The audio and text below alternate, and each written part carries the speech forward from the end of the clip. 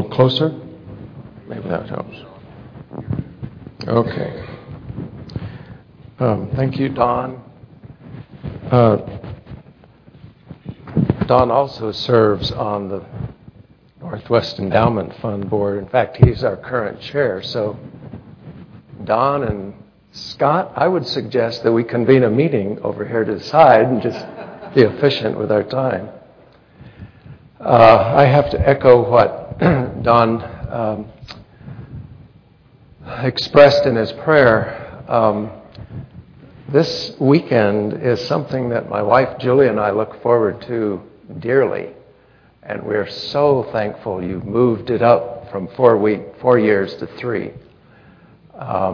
We have no expectations about the future, but we pray for more good blessings to continue. I have to share the serendipity for both Julie and me this weekend, that the unexpected blessing has been the singing. This is our third time. We expect wonderful things from Everett and Carlos, and they always deliver. And all of you, I was going to bring up the schedule and go through the names and thank so many of you who have spoken, but then I'd leave out the women because I didn't go to the women's sessions. All so wonderful, but the singing. So I was looking around during our singing tonight, wondering, well, did they put new acoustics in or something? And I'm teasing a bit, but just the hearts behind the singing. We're going to look at a verse just briefly in a little bit that refers to thousands and thousands of angels. And in our singing tonight, I got thinking, I wonder what that will sound like. The singing, the praising.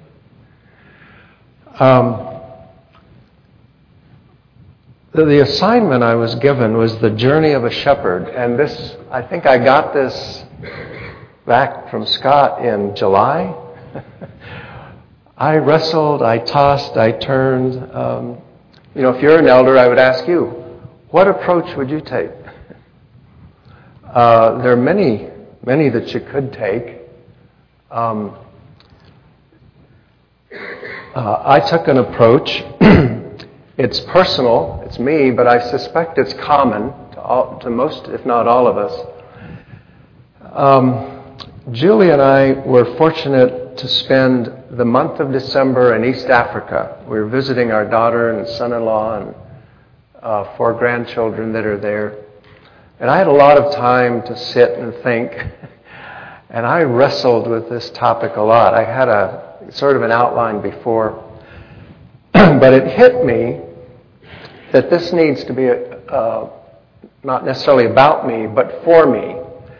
And so I have come up with 7 phases of the journey, or elements of the journey, or aspects of the journey of eldering, of shepherding.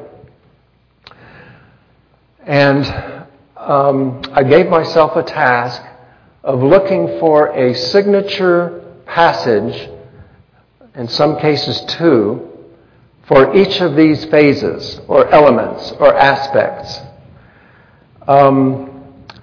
As Scott read the introduction there, I've been an elder for 10 years. My good friend, college classmate from Columbia Christian College days, actually, who's now a clinical psychologist, refers to elder years as dog years. Each one is worth 7 years. And so it hit me one day, I need for myself some signature passages that I can recall from memory when I go through situations that we all go through, the mountains and the valleys. And so here are the 7 phases. There is the charge. That's the initial charge. We'll look at that in a minute. We come back to it time and time again. I came back. I was confronted on Tuesday morning with the charge, a reminder of the charge in an interesting way. I'll share that.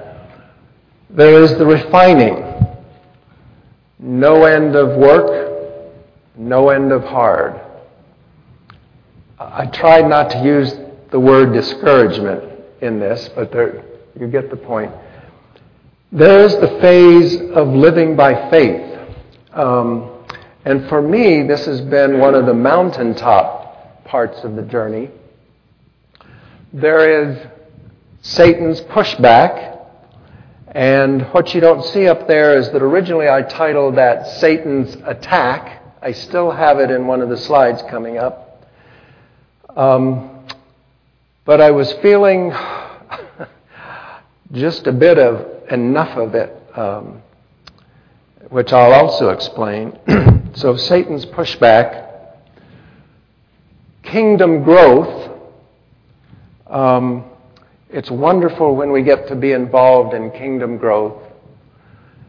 There are times when I feel like I'm seeing glimpses of heaven, glimpses of mountain peaks. And then there's the final stretch. There are two of these that are very close and personal to me right now. And so the second of my objectives tonight, after sharing these phases and some passages to attach to each, is to walk through with you a little bit a journey. I hope it's a micro journey. I hope part of it is a micro journey that my fellow elders and I are going through right now. I think I can say I have been through or experienced at least parts of each of the first 6 phases of this journey. I don't know if I have experienced parts of the final stretch or not. I was going over my notes earlier, and I said, yeah, I still have one stretch to go, the final stretch. None of us know that, do we? The most succinct version of the charge for elders that I think I'm aware of is in Acts chapter 20 when Paul met the elders from Ephesus on the beach. He says, "Be shepherds of the church of God, which he bought with his own blood." It just occurred to me now I could have counted the words. That's in the New King James Version. That's pretty succinct. But 10.5 years ago, when I was first approached, and we got into the discussion about becoming an elder, I'd look at that passage. I'd look at the 1 Peter 5 passage that came up in one of the sessions earlier today. Wow. You want me to shepherd the church that God bought with his own son's blood? We understand, that we're not the chief shepherd, we're just his shepherd, but there's an impact to that. There's a weight. And there's another verse. This is one of the phases for which I couldn't not choose a second one. I've always thought that this passage in the last chapter of 1 Corinthians was written to the men of the church in general. That may be the case. My hunch, as I've studied it more, is that it was in fact written to elders, but that's neither here nor there. He says, "Be watchful, stand firm in the faith, act like men, be strong. Let all that you do be done in love." This implied charge for elders hits me hard. My fellow elders refer to me as the guy with compassion, the guy of mercy, the mercy elder. I, for my own sake, I confessed I think it was yesterday in one of the breakout sessions, yeah, it can take me a while to get my courage up. to face a situation that needs to be faced. On Tuesday, well, let me quickly back up. I have come to believe that in large churches and small churches, the Lord provides the leadership, including the deacons, that church needs. We're blessed in our body to have a deacon who was recently given he had another assignment. He was given more recently a legal liaison assignment. And he was preparing a manual. In my short decade as an elder, I've seen the ramp up, if you will, of requirements, things that the church has to consider with respect to the government and all. It's just like a steadily rising tide. And so our eldership has tried to be proactive, and we're putting some documentation together. And this brother, this deacon, began a certain paragraph with this phrase: "The leaders of the church are charged with the care, feeding, and guidance of the flock to which they have been entrusted." I don't think you will find those words in Scripture, but this very mature, beloved deacon prefaced his draft document with that. And I looked at that, sitting in front of my laptop Tuesday morning, charged with the care, feeding, and guidance of the flock, and he had to put the trust word in there too. It just, the charge, the responsibility hit me again. That's, I think, one part of the journey, and we loop back to it. We don't just deal with it in the beginning. There is also the refining, and I think for most of the last decade of my eldering experience, there has just been if my wife were to respond, what has been the big takeaway? Just work. There's no end of it. And there is an end of hard. There are periods between hard, but I identify with Brother Joe from Oklahoma, who was in the men's end of the journey panel this afternoon, saying, get up each morning, pray you can be used, but then try not to react against what the Lord ends up asking you to be used for that day.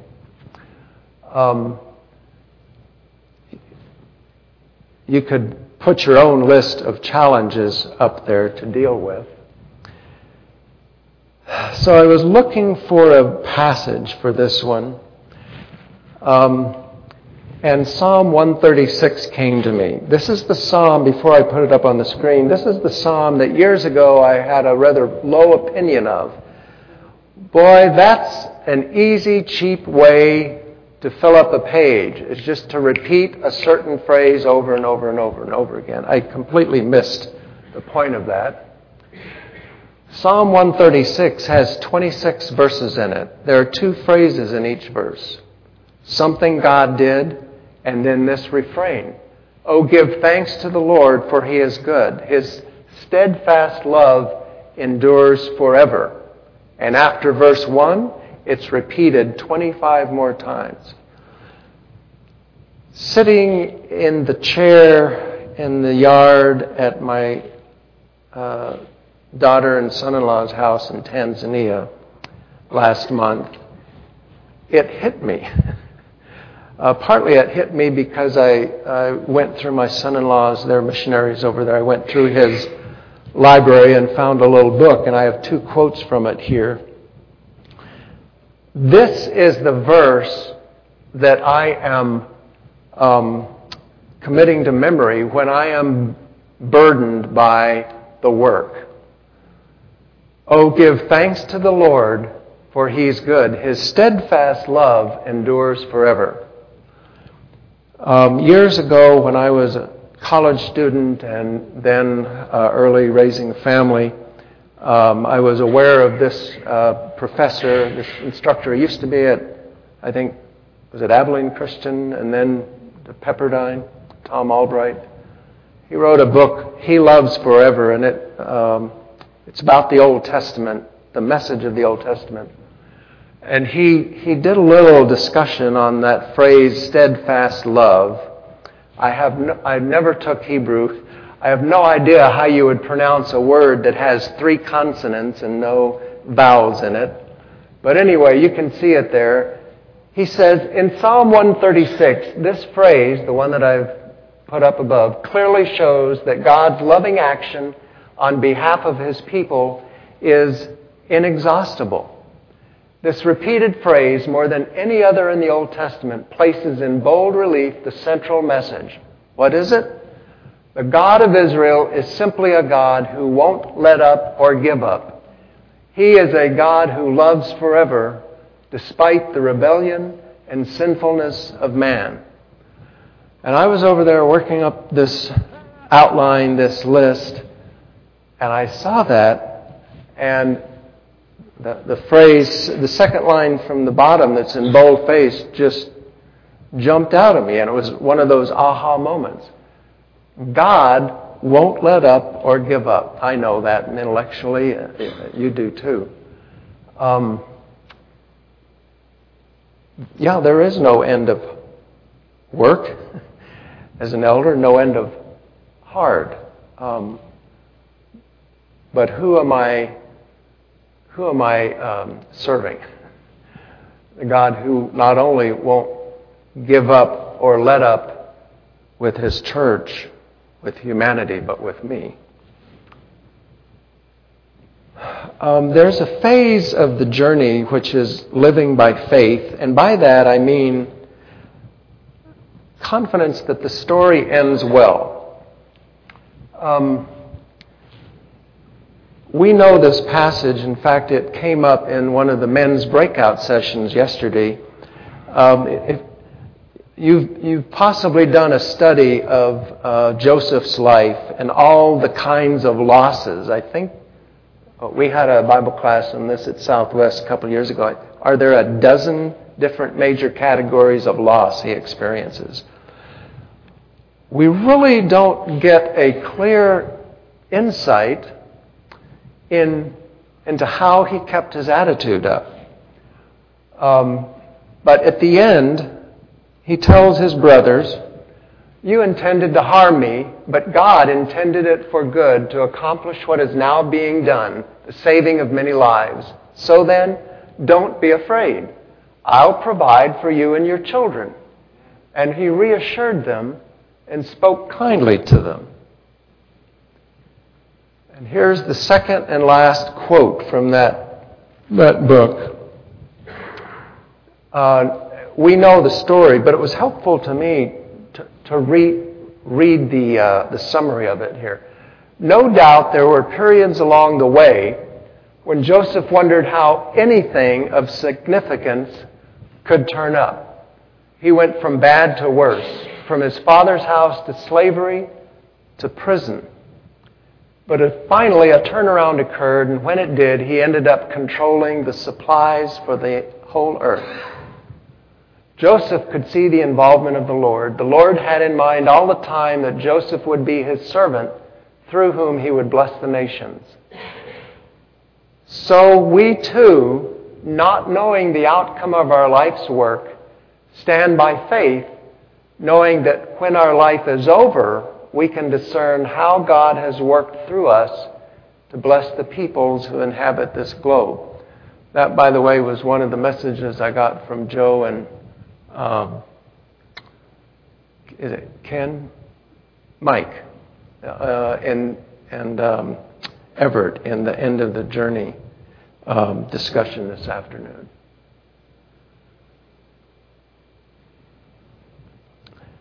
And here's the one that I had a hard time describing it for what it really is, Satan's attacks.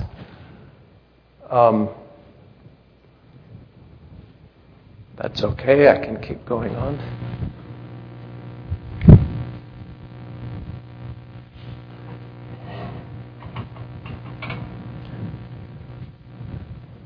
I also really appreciate Dan's story that he shared with the men yesterday. That sounds a little bit like my story. If we had more time, I would share it with you.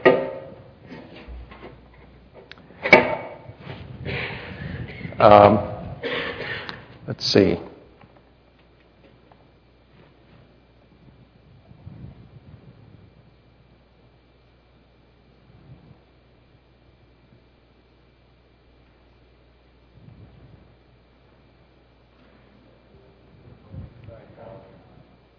Is it up? Oh, coming up. You know this, Satan's pushback.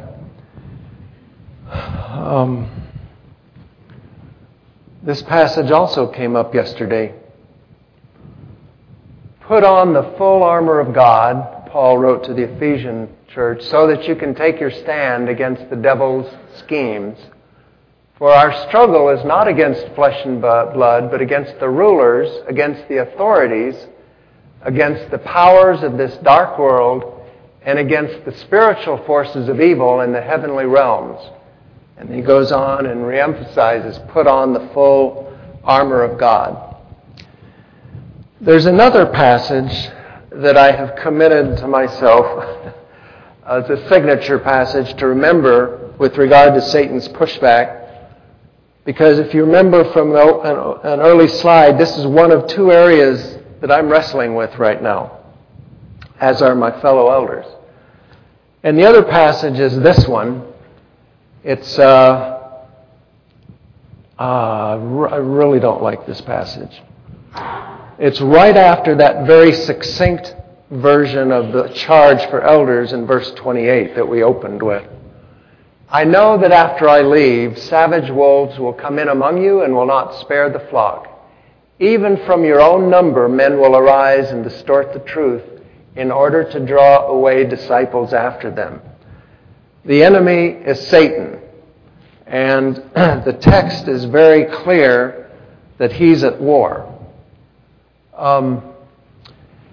In September, the elders asked me to go down to a conference that the church in Murfreesboro was hosting. I went down, our preaching minister and his wife went with us, and I was able to take one of our deacons also. Arrived there, it was a day-and-a-half program, the New Day Conference, if you have heard of that. Very, very helpful. Arrived at the site, and immediately we went to separate breakout sessions, and I went to one for elders. It was facilitated by one of the elders at their congregation, Kimball Bullington.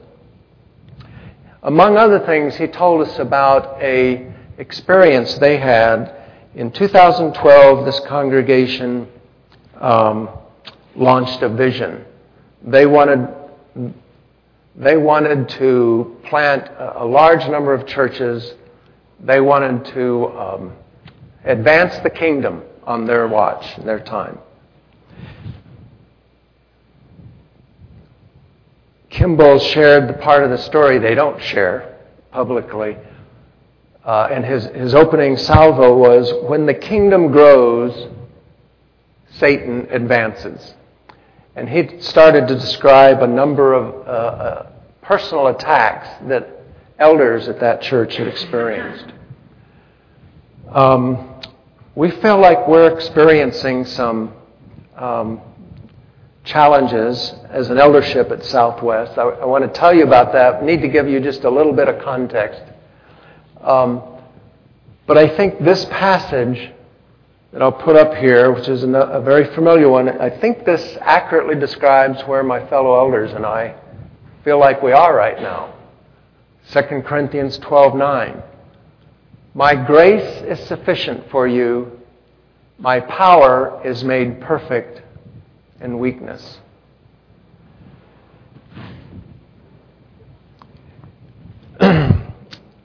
This story of where we are right now comes under this kingdom growth phase. Let me share these two passages with you. For a couple of years, we 7 shepherds at Southwest have been looking at two very familiar passages, the Great Commission, and the short version of it is, go therefore and make disciples, baptizing them and teaching them, right? The entire verse is important, but we're to go make disciples, baptize them, and teach them. Make disciples, baptize, teach. And we've also spent a lot of time looking at another passage, the equipping passage of Ephesians 4. I'm just going to read the first part because we know this passage. Equip the saints for the work of ministry, for building up the body of Christ, until we all attain to the unity of the faith and the knowledge of the Son of God. Equip the saints. And so, you know how sometimes you'll look back, you'll look at your situation, and you're trying to figure it out. You're trying to understand the story that you're a part of. That's what this line is right here. Reading a book together, a prayer ministry element, a discipleship emphasis, a 5-year vision, and attacks from Satan. Our eldership got into a habit earlier than 2017, but of reading a book together periodically. So we read that year Vanishing Grace, the book by Philip Yancey.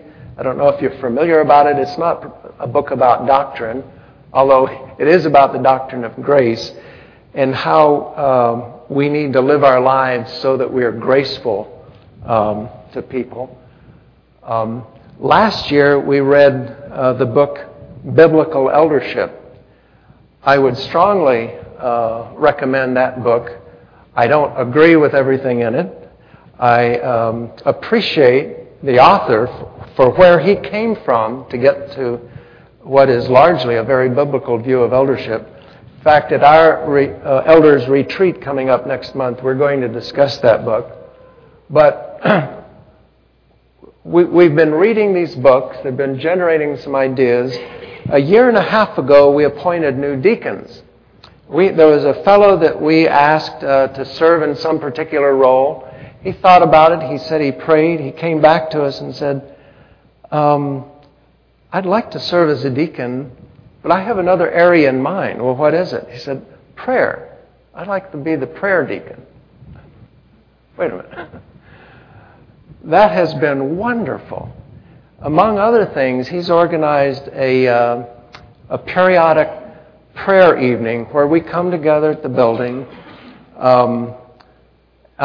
We pray for an hour as a large group, and then we break up into small groups for 35 minutes. We follow an outline, a list of prayer topics that has scripture in it, prayer requests, thanksgiving. A lot of thought. He puts a lot of thought into that. He has a team that works with him. There's also a prayer warrior team that selects a weekly prayer scripture for the church. There are somehow this got extended to the children's Bible classes, and in the foyer, in the entrance to our children's Bible class area, there's that mailbox in the corner. It says lion letters on it, and they're making an effort to train kids, the children, to go up, if they have a prayer request, go up there underneath that mailbox, pull out a slip, write their prayer request on it, pull the mailbox door down, put the request in, close the door. Then there's a team of widows who pray for those requests, and then they write notes and letters back to the children, and they're delivered to them in Bible class the next week. Anyway,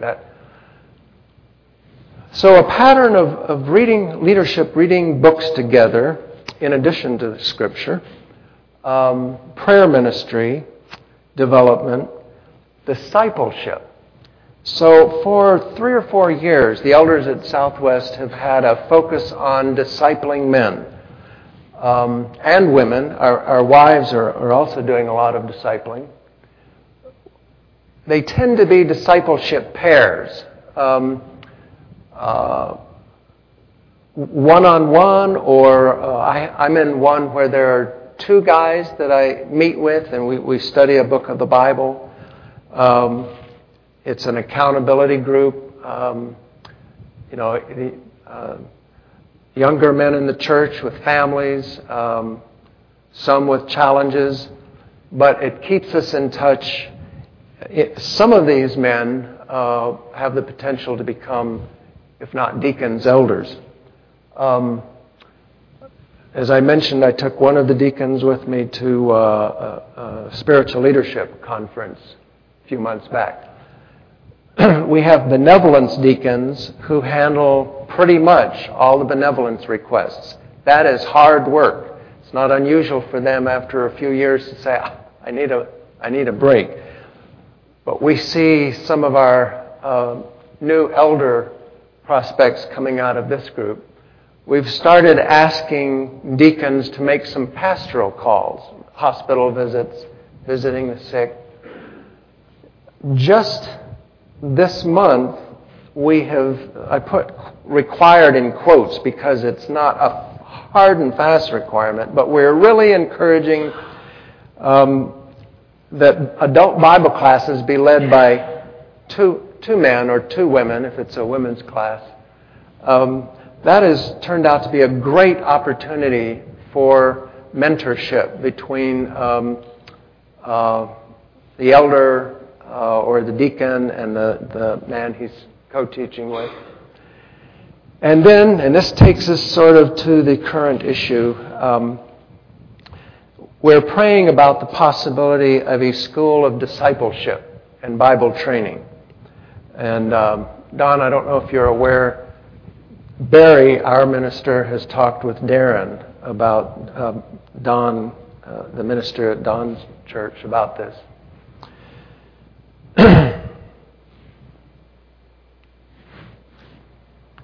So the School of Discipleship is a component of a 5-year vision that we proposed to the congregation in a family talk on October 14. There were a number of pieces to it. And we said that by 2023, our vision for the church is that we would have done equipping so that every member is a minister in the scriptural context of that word. We would be a church of life groups instead of just a church with life groups. The idea of getting smaller as we get larger. That we would be known within 5 years as known in the community as offering relevant life and spiritual support. You might read Celebrate Recovery there. And we've had a lot of talk about, okay, what's that going to mean?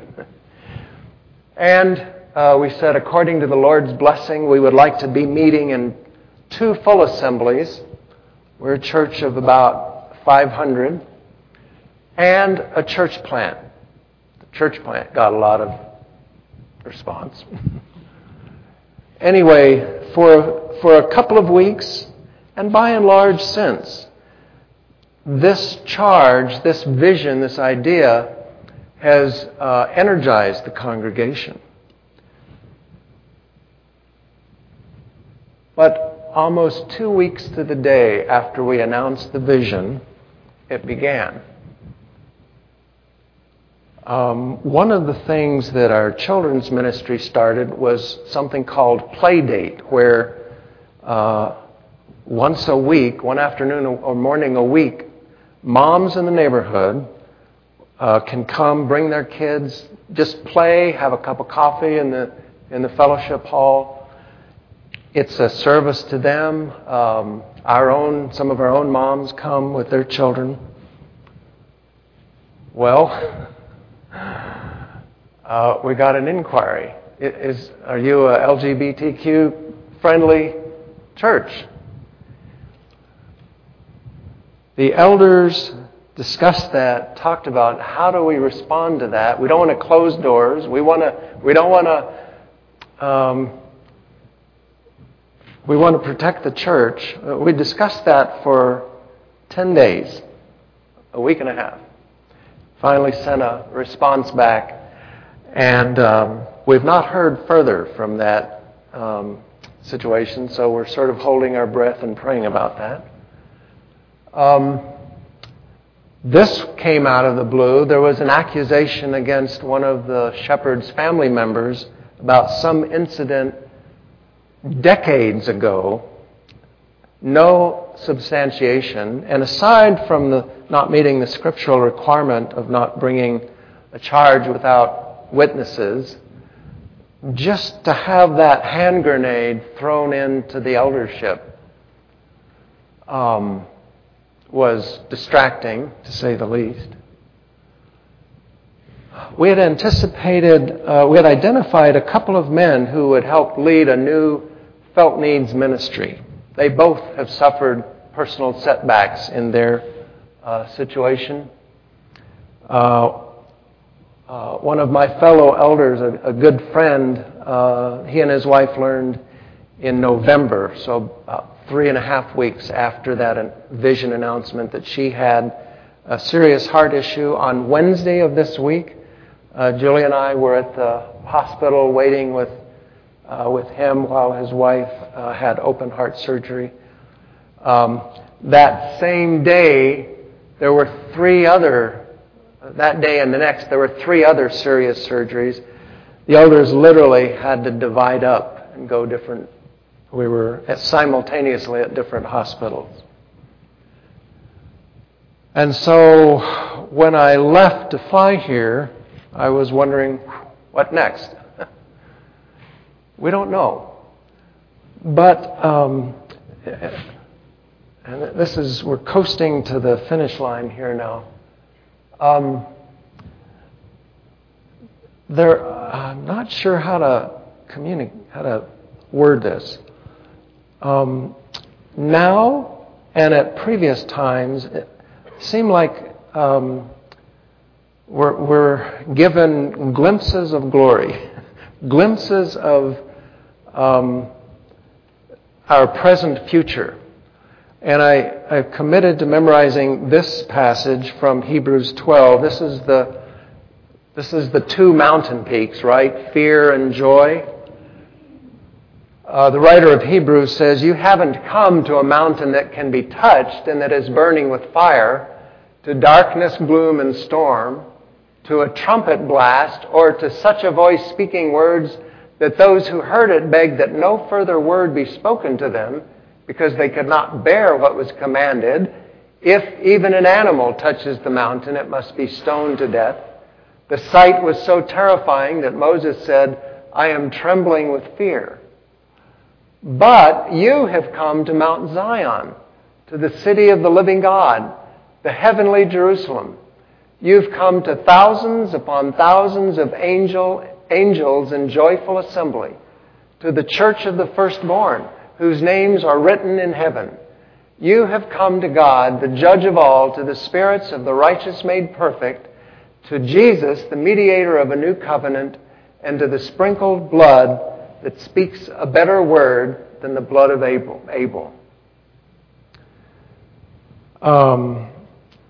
Experiences, passages on the journey like my fellow elders and I have just had make this so precious.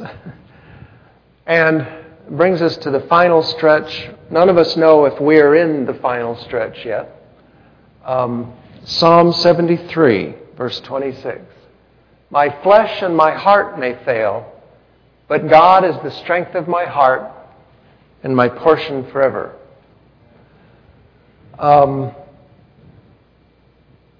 I look more and more to my own shepherd. Maybe that's part of the refining. And Scott read the passage, 1 John 3:1. This is one of the sons of thunder writing this, John. And that is what we are, children of God. I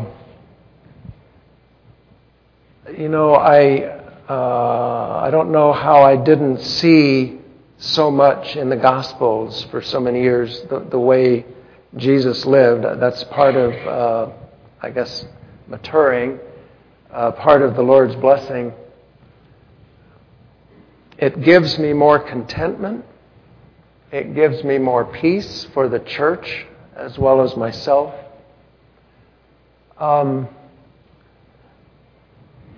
I'm teaching a class right now on Sundays with a young brother, the Psalms, and I've discovered so many new wonderful Psalms. This is the one I'd like to end with because this is what's speaking to me. This is the best known Psalm. But listen as I read it to myself and to you. The Lord is my shepherd. I lack nothing. He makes me lie down in green pastures. He leads me beside quiet waters. He refreshes my soul. He guides me along the right paths for His name's sake. Even though I walk through the darkest valley, I will fear no evil, none of Satan's attacks. For you are with me. Your rod and your staff, they comfort me. You prepare a table before me in the presence of my enemies. You anoint my head with oil. My cup overflows. Surely your goodness and love will follow me all the days of my life, and I will dwell in the house of the Lord forever. And let's pray. Lord, only you know the complete journey for each of us as shepherds, beginning with the time before we even become shepherds. We believe that the story ends well. We believe that there are and will be thousands upon thousands of angels in glory with you. We want to be there. We want to be faithful in shepherding the church that you bought with your Son's blood. Lord, encourage us, give us the strength, give us the perspective. Help us above all just to be faithful. Help us learn from those who have gone the way before us. We pray for your blessing on each one of us this evening. In Jesus' name, amen.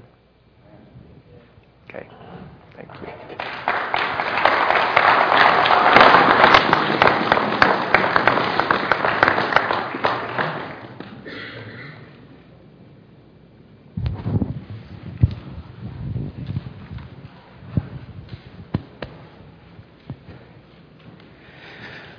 Well, it's been a great day today. We're looking forward to tomorrow. We'll be back here at 9:45 in the morning for